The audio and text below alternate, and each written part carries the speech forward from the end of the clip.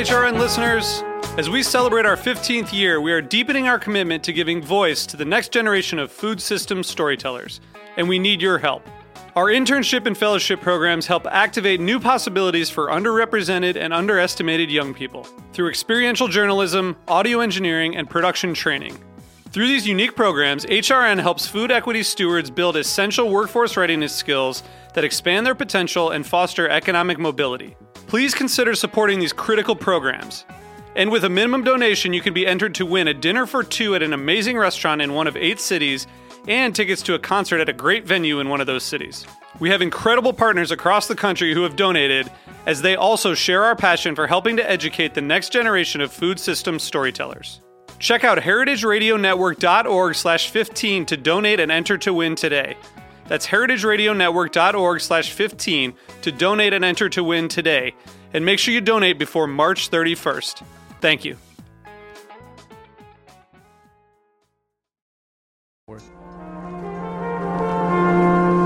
Broadcasting live from Roberta's in Bushwick, Brooklyn, you're listening to heritageradionetwork.com.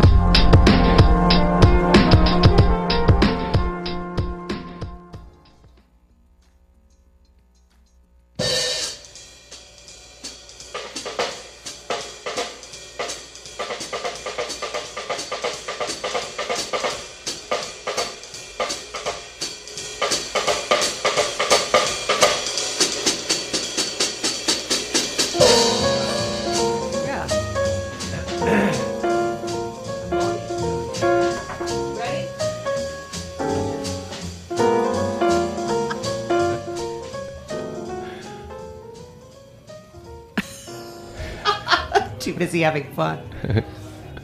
I can't hear myself.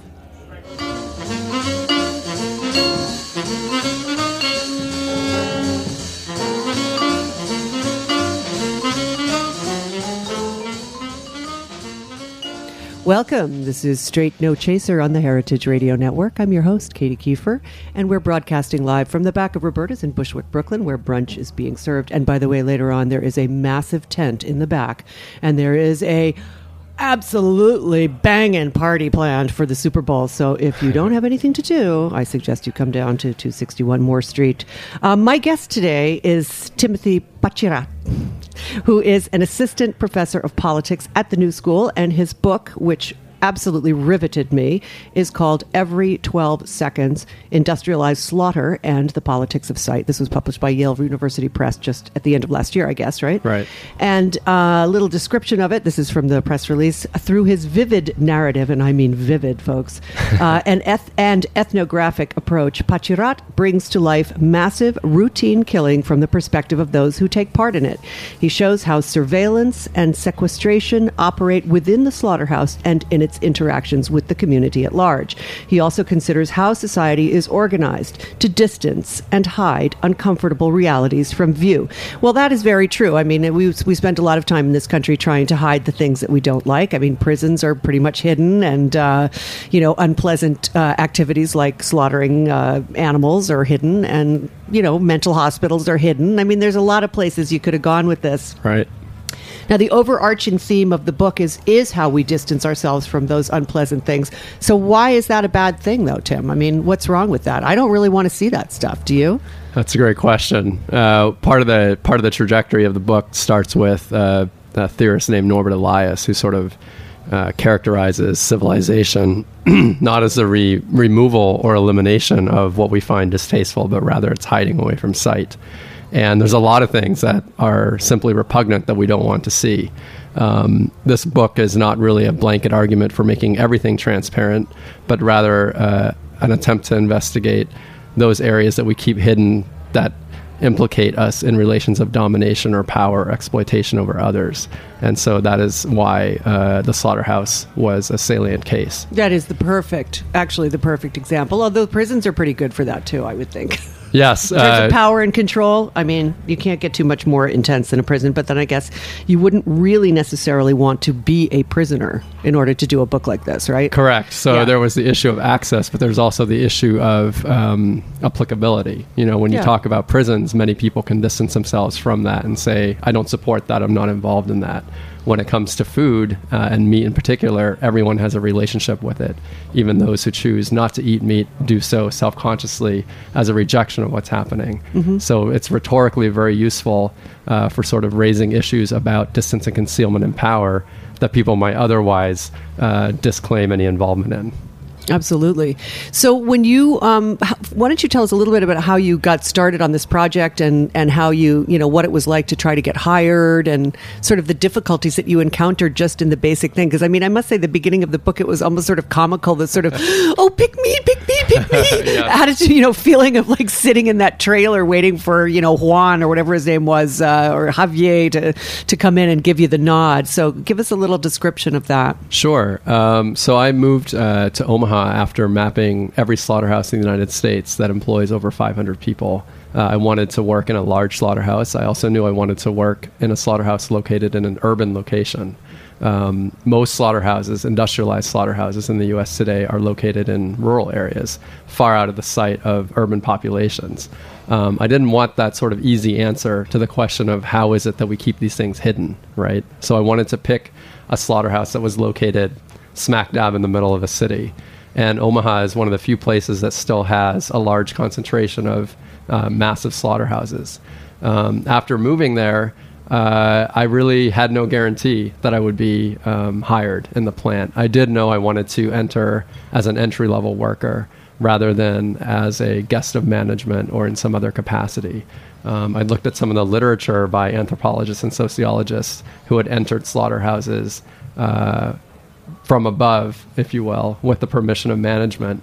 And these people were essentially given what's known as the catwalk tour, which is a metal railing high above the plant that people can walk on and sort of be pointed out different things. There was one anthropologist who did manage to get onto the line as a worker with the permission of management, on the assumption that he would then report back to management about how the work could be made even more efficient, about how even more could be squeezed out of the workers. So it was very important for the purposes of my research to enter into the plant as an entry-level worker without informing management of my research intentions. And to do that, I basically showed up in person at several of the slaughterhouses in the city, not knowing which one I would get into, and essentially went through the application process, which involves showing up very early in the morning and waiting around in a trailer. At the time that I was applying, which was in June of 2004, there were probably around 30 other applicants waiting for jobs in the trailer. And it was a very tense sort of environment. Everybody wanted the work, and they were hiring very few people each day. The people who got hired first were the people with knife skills. I was coming from an academic background and had no knife skills beyond... Yeah, but you didn't tell them that. I mean, you just acted like you were some poor, dumb slob who had just pulled up in Omaha and needed work. Yeah, I don't know about looking at you now, how did you, you don't really present as kind of the downtrodden, worker, which is sort of what one anticipates in slaughterhouse work. That it's going to be somebody who's, an immigrant or who comes from, less educated background. I mean, your face radiates intelligence. I mean, well, thank you. So how did you, it's amazing to me that they didn't just take one look at you and say, okay, Sonny. Right. hit the skids. There's pal. a couple autobiographical things here that worked in my favor, right? I actually am an immigrant to this country. I grew up in Thailand. I have brown skin. I code light brown. Thank you. I code as a minority of types. In fact, most people in the slaughterhouse, on first glance at me, thought I was from Mexico, thought I was Mexican, and were incredulous to learn that I wasn't. Right? I mean, you look Asian to me, not right. so much Mexican, but right. I guess if you're not looking too hard. I had a lot of anxiety about these questions when I applied, right? It's sort of, are my clothes going to give me away? Is my language going to give me away? Are the words I use going to give me away? And actually, people see you in a very specific frame when you're entering into that kind of situation. And given the fact that I am an immigrant, that I did have some background in manual labor, so I've worked on a cattle ranch before. I've worked building trusses for houses before. These aspects of my past didn't have to be fabricated, and I was very much in line with the picture of what the slaughterhouse thought of as labor. I think it's interesting that in 2004 that it was such a tight squeeze to get a job even before the crash. Yeah. What's interesting here is that even jobs that are so undesirable from the point of view of native-born Americans. So in the slaughterhouse, the only native-born Americans who were working in the entry-level positions were people who were on work release from prison sentences. So this was a very undesirable job for a native-born, native-speaking American. But for those who come to this country without language, it's one of the few entry level jobs that are available that provide some sort of consistent employment, and so there was some competition for those jobs. Amazing. One of the things that you described so well is the level of noise. The noise factor in a slaughtering plant is really kind of extraordinary, and the smell. The two, the sensory experience is so clearly delineated in the book. It was really well done. Thank you. Sorry, I'm just saying hi to Patrick's mom. I thought that when you talk about how it's about coming in with no language skills, it is sort of the perfect job, because there's no forum for conversation.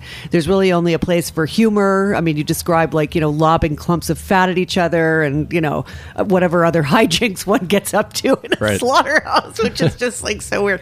I mean, but I want to go back to something else you said just now about how American, native-born and English-speaking Americans perceive the work of a slaughterhouse is something that they don't want to do. And I really have to wonder about that. I mean, the perception of that kind of work, yes, it's unpleasant, but I was thinking about it in the context of other types of unpleasant work. There are so many gross jobs out there. Working in a slaughtering facility seems like just kind of one of many. I mean, I wouldn't want to be laying asphalt, for instance, which I would consider equally dirty, dangerous, incredibly hard, physically challenging work.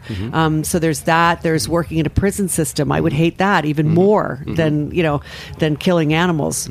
The other thing that struck me about the book is that you make a lot about the fact that they're killing animals, and yes, they are killing them every 12 seconds. But that's that's sort of what the country demands. I mean, I don't think that's bad necessarily. I felt like you had kind of an agenda about that, and I was curious, does it, you're not a meat eater, or you don't think people should eat meat, or I was just wondering, because it seemed like a theme that came back again and again. They're, the killing floor and the killing, and people don't get that they're killing people, and we're sequestered from. And I think it's good that people are separated from that, actually, in the job. You don't think so? Let me go back to an earlier point, and then I'll address what you just said about the desirability of the job from a native-born American's point of view. I think on the whole in our society, the jobs that are typically the most dangerous and the most dirty also tend to be the least well paid and least well compensated. And if we look at the history of meatpacking work in the United States, it used to be that these jobs were actually highly desirable because they were protected by unions, and they paid wages that allowed for a decent middle class sort of income. But with the movement of slaughterhouses out of urban areas to rural areas, and the shift to sort of boxed beef production models, there was also a massive sort of destruction of union protections across these shops. I did want to ask you about unions, actually. Your shop was not unionized. No, it was not unionized, and in fact, there was a high level of intimidation against any sort of organization in the slaughterhouses in Omaha in general. But to address your question about killing, why the focus on killing, that is very much a focus of the book. The work of killing is something that I wanted to understand. What does it mean from the perspective of lived experience to carry out the killing of animals on a routinized, industrialized basis? One of the stories that the book opens with is about a cow that escaped from a slaughterhouse up the street from the one that I was working in. That was so painful. This cow, ran down one of the main boulevards in Omaha and took a turn, which led it to be cornered sort of against the chain link fence that bordered the slaughterhouse that I was working in. This cow was being pursued by the Omaha Police Department. And it so happened that all of this took place during the 10-minute afternoon break for the slaughterhouse that I was working in. So a lot of the workers were outside and witnessed the police open fire on the animal with shotguns, right, and sort of killed it. And the next day in the lunchroom, the conversation around the killing of this cow was filled with sort of vituperative disgust and horror at the actual killing of this animal, right? And what happens is the lunch bell rings to signal the end of lunch, and we all get up and go back to our jobs, where we are contributing to the killing of 2,500 of these animals per day. So yes, I do believe that there is something significant to the act of taking life, and the ways in which that work is structured and organized to allow even the people who participate in it to be distanced from it, to disassociate from what they're doing, is very much one of the central themes of the book. No question about that. And I actually disagree with you that those who consume meat in general should be shielded from seeing what happens in the slaughterhouse. I think that one of the real questions of the book is what happens to the way we think about these practices if we begin to collapse some of the distances that shield us from having to confront the realities that they demand. Well, do you think that the industrial model would change if people were more conscious of the actual act of slaughtering animals and cutting them up? I mean, do you think that people's relationship to eating meat would change? I think that it's an open question, but I think for many people, being forced to confront that, not just through writing or visually, but experientially through all of the five senses, would lead to a pretty significant transformation in their relationship or their understanding of meat. Temple Grandin, who we talked about before this show, is a big advocate of turning all slaughterhouses into glass walls, as it were, through electronic transmission of images, live electronic transmission of images over the internet. She wants a live stream video audit at all times on all plants. To where any member of the public could click on a plant and be able to view what was happening on the kill floor at any time.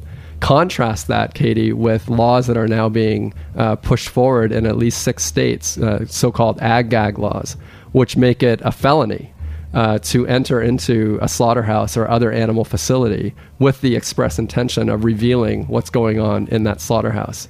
There is absolutely something going on here around distancing and concealment as a way for people to continue unreflexive or unthoughtful consumption of meat. And here again, I think we can also be metaphorical and think of other types of violent work in society that are shielded from view and therefore permitted to continue without more significant deliberation.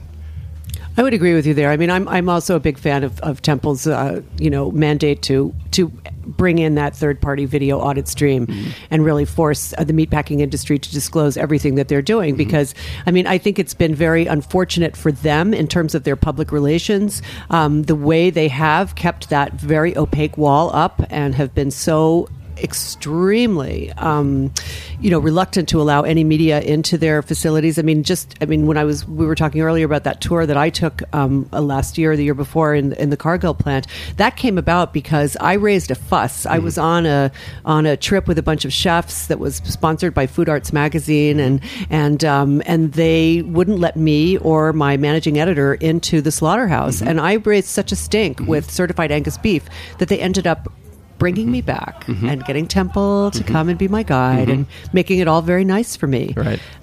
So there was, they perceived me as being a friendly, I try to present myself as somebody who's not into, being a muckraker for them. And I don't want to be. I think that the slaughtering industry has evolved into what it is today because Americans want to consume cheap meat. And it really boils down to whether or not we're going to give up our McDonald's addiction. That's right. And, when people stop buying McDonald's hamburgers or Taco Bell or the rest of the fast food chain that largely supports what's going on in industrialized slaughter, then slaughtering plants are going to have to take a step back and do what the consumer wants. Sure. Although when we talk about cheap meat, we need to account for all the other costs that are hidden in the low price of meat, right? Of course, so, for example, the huge corn subsidies that sure, go the into environmental allowing costs. for the cattle to be fed in a certain way. Absolutely. The environmental costs, the costs that we externalize to the workers, and the costs in terms of the infliction of absolutely unnecessary suffering and pain on the animals themselves. Yes, and this brings me back to your question, which I want to address more directly about the eating of meat, right? Do I advocate it? Do I not advocate it? I think here what I really want to get across is there's absolutely something that happens in the act of taking another life. And the current industrialized meat production model allows people to consume meat without personally confronting that something. And I think the answer for each person is likely to be different in the act of confrontation, right? But to be able to consume meat without even having to confront that collapse of distance is something that I think is deeply problematic. And it goes beyond just the economics of purchasing meat cheaply. There's also a psychological or phenomenological sort of distancing that goes on there that allows for the avoidance of that basic confrontation. And I think that's something that I would like to challenge. Tim, you are a rock star. Jack, we're going to take a quick sponsor drop here, 30 seconds. We'll be right back with Timothy Pachirat, author of Every 12 Seconds.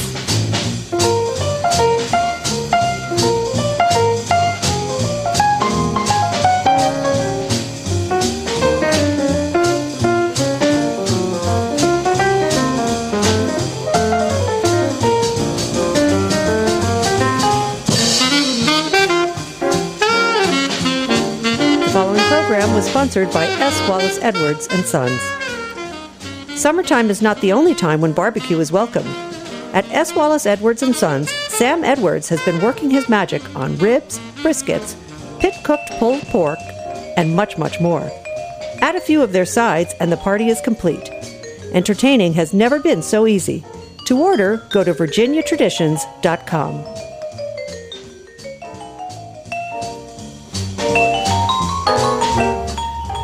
We're back. This is Straight No Chaser on the Heritage Radio Network. I'm your host, Katie Kiefer. And with me in the studio today is Timothy Pachirat, who is an associate professor of politics at the New School and the author of an absolutely fantastically interesting and revealing book called Every 12 Seconds, published by Yale University Press. Tim, we were just talking about making people more aware of the bargain, essentially, the moral bargain that they're making when they consume meat. And I really thought that, that is sort of what the book is all about, is trying to get people to recognize what it is that they're participating in. Mm-hmm. And I do think that's a really important aspect. But I will say that there is a lot of, so if you take away the industrialized component of eating meat, I'm going to veer right off my show outline here. And what's happening now that I see in the sort of alternative food movement, if you will, is that if it comes from an earthy, crunchy place and it's a happy, happy cow and it goes to a happy, happy, whatever. I don't think any slaughterhouse, I don't care. In fact, according to Temple, smaller is not necessarily better in terms of animal protocols. And I think that's probably true. But if, can you justify, in other words, I'm saying that people are justifying their consumption of meat because they're only buying it from the happy place and it's, $25 a steak instead of $2 and, like that kind of thing. So where do you fall in that spectrum of... Okay, you're really pushing me here to sort of say more about my own relationship to meat and to animals. I think, to take it even one step further, we can look at these sort of meet your meat programs where you pay, for example, $300 in order to spend a day in upstate New York. I have not heard of this. Oh, really? I have a student at the New School who's actually doing field work on this. Cool. We have to talk about this after the show. Sure. Okay. But basically, this is where people are taken to the farms and introduced to the steer or the pig that they're going to be eating later that evening, perhaps, and they witness it being killed and butchered on site. And this is sort of the inverse, right, of the industrialized slaughterhouse model, where everything is hidden from sight. Here you actually have people paying a premium, $300, in order to witness what it means for the animal to be killed. Is this up at Fleischer's? Yes, that's one of the locations. Yeah, I have heard of this. Yeah. And again, I think the question here is what happens in that moment of collapsing distance? There's a lot of assumptions that are made both by animal rights advocates and by the industry itself that if people were ever to witness this, they would shut down and never want to eat meat again. And I think this is really one of the things that's open to question, right? It's not necessarily clear what happens when things become visible. And there's a whole realm of politics, which I call a politics of sight, that's predicated on the assumption that if we could just make X or Y visible, there would be a massive political uprising or massive political movement to try to transform that. And that's the other side of the coin from sequestration, which is about surveillance and transparency. That's sort of the WikiLeaks model, right? Like if we just let the public know what's going on, all of this will definitely come to an end. And that's a tension that I also want to call into question. I think that's very simplistic. Me too. And one of the points that I make through the ethnography, through the fieldwork in the book, is that even when things are completely transparent and visible, you can still have a continuation of sort of practices that you might otherwise consider abhorrent. Visibility alone is not a sufficient condition for transformation of repugnant practices. Definitely not. I mean, you pointed that out when you were giving that story earlier about the cow that escaped, and the police, barraged it with fire from their rifles, whereas and the workers were horrified because they perceived that as an inhumane way of slaughtering the animal, as opposed to what they've become inured to, which is knocking it with the bolt. Mm-hmm. Right? So they perceive that as the best way of doing their job. And then, as you point out throughout the book, the animal is so quickly stripped into its sort of large primal cuts, as it were, that it's no longer perceived as a living animal. Right. And, I personally think that that's the only way you could, aside from the imperative of the economic imperative of killing and processing 2,500 or 4,500 cattle a day, whatever your plant chain speed is, it's also best, I think, for your mental health if you don't have this vision of one of the things that I remember the chefs talking about when we were doing that plant tour, and which you describe also in your book, which every single thing you described I recognized from when I went on the tour. They didn't hide anything from me, which I really appreciated. But that line of the heads moving across the chain, that people who have never been to a slaughterhouse don't realize, but right away the head is taken off of the animal's carcass, and then bits of that are rendered, but it starts out with the head, this line of skinned heads rolling across a higher up sort of level of the rail, and it is a really most unnerving sight. There's no question about that. And for the chefs who went on this tour, they all came back, and basically to a man, that was the thing that really rocked them. Like the rest of it, no big deal, because they'd all worked with big pieces of animals. Some of them had already been using whole animals in their kitchens and whatnot. But when you get a whole animal in your kitchen, it's a different story. It's it's got the head and the tail is taken off, the feet have been clipped, all of that jazz. There's a kind of grotesque aesthetic to the massive concentration at this level and scale of taking of life. And when you see the heads all together in a single line, you begin to understand what some of that means. But you're absolutely right in terms of the compartmentalization. My first job in the slaughterhouse was hanging livers in the cooler, where I stood for 9 to 10 hours a day, basically taking freshly eviscerated livers off an overhead line and hanging them on a cart to be chilled.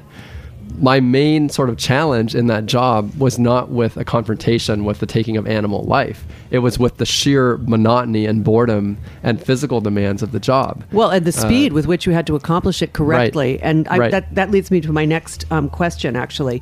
One of the most discouraging aspects of this book was your detailed analysis of how food safety and especially animal welfare protocols are circumvented by the chain speed, by the imperative to kill a cow every 12 seconds. What do you think? How can that be changed? What's going to... I don't know. I'm not even sure what I'm saying here, but it's that whole sort of the challenge of process of doing your work as quickly as you can, and the fact that it doesn't really allow you to do the tasks that you are supposed to do that either guarantee the animal's welfare or indeed guarantee public safety. Through better inspections. You were a quality control inspector. Why don't you talk a little bit about what that was like? Sure.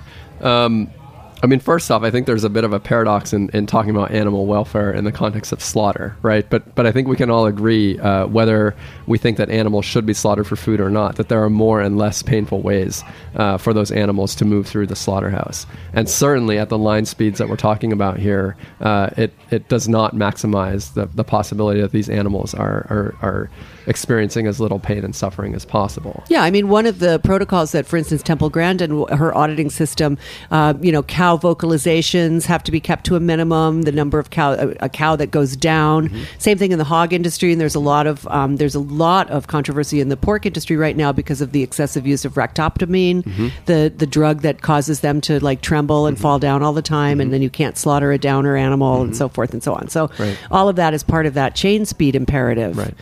But what happens sort of with these auditing systems is there's one picture that's presented when inspectors are present or when there's overt sort of inspection going on, and quite another reality that takes place day in and day out.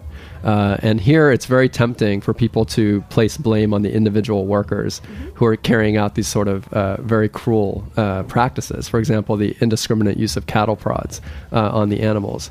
And yet, as I show in the book, there's a whole series of nested pressures that really originate with the consumer, who demands, as we said already, cheap meat, cheap in quotes, like not looking at the true costs of it. Right. And that sort of pressure is passed down to the kill floor managers, who then pass it down to the workers, who know that they will be fired if they do not keep a steady stream of cattle moving through the plant at a certain rate. That's right. And this holds true as well for the food and safety inspection regime, right? Where officially our job as quality control workers was to keep the food safe.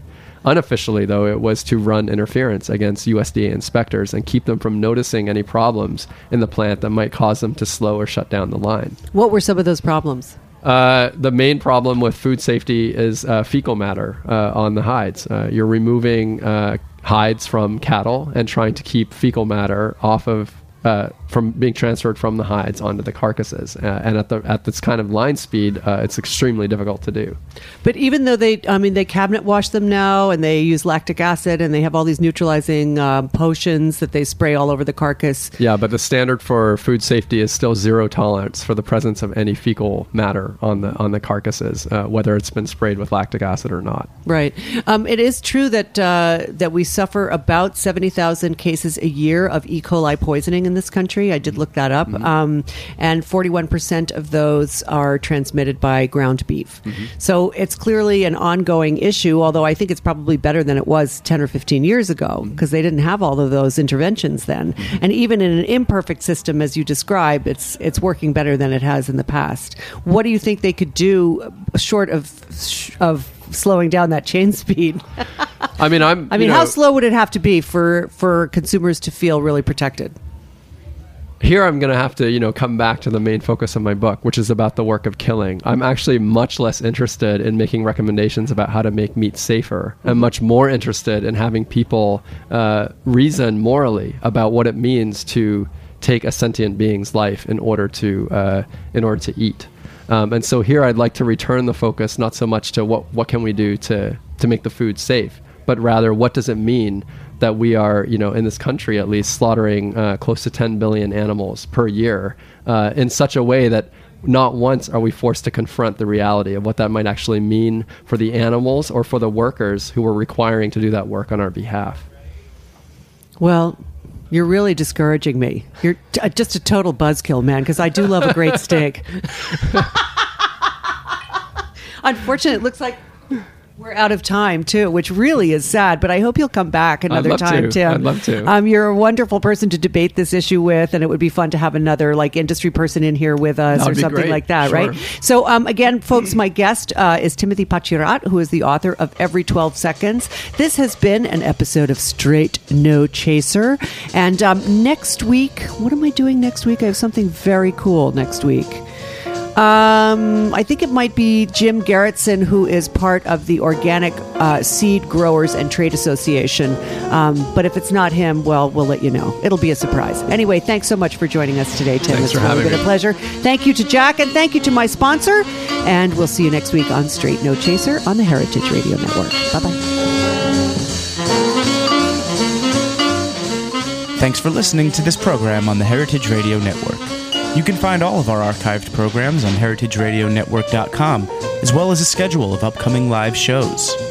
You can also podcast all of our programs on iTunes by searching Heritage Radio Network in the iTunes Store. You can find us on Facebook and follow us on Twitter for up-to-date news and information. Thanks for listening.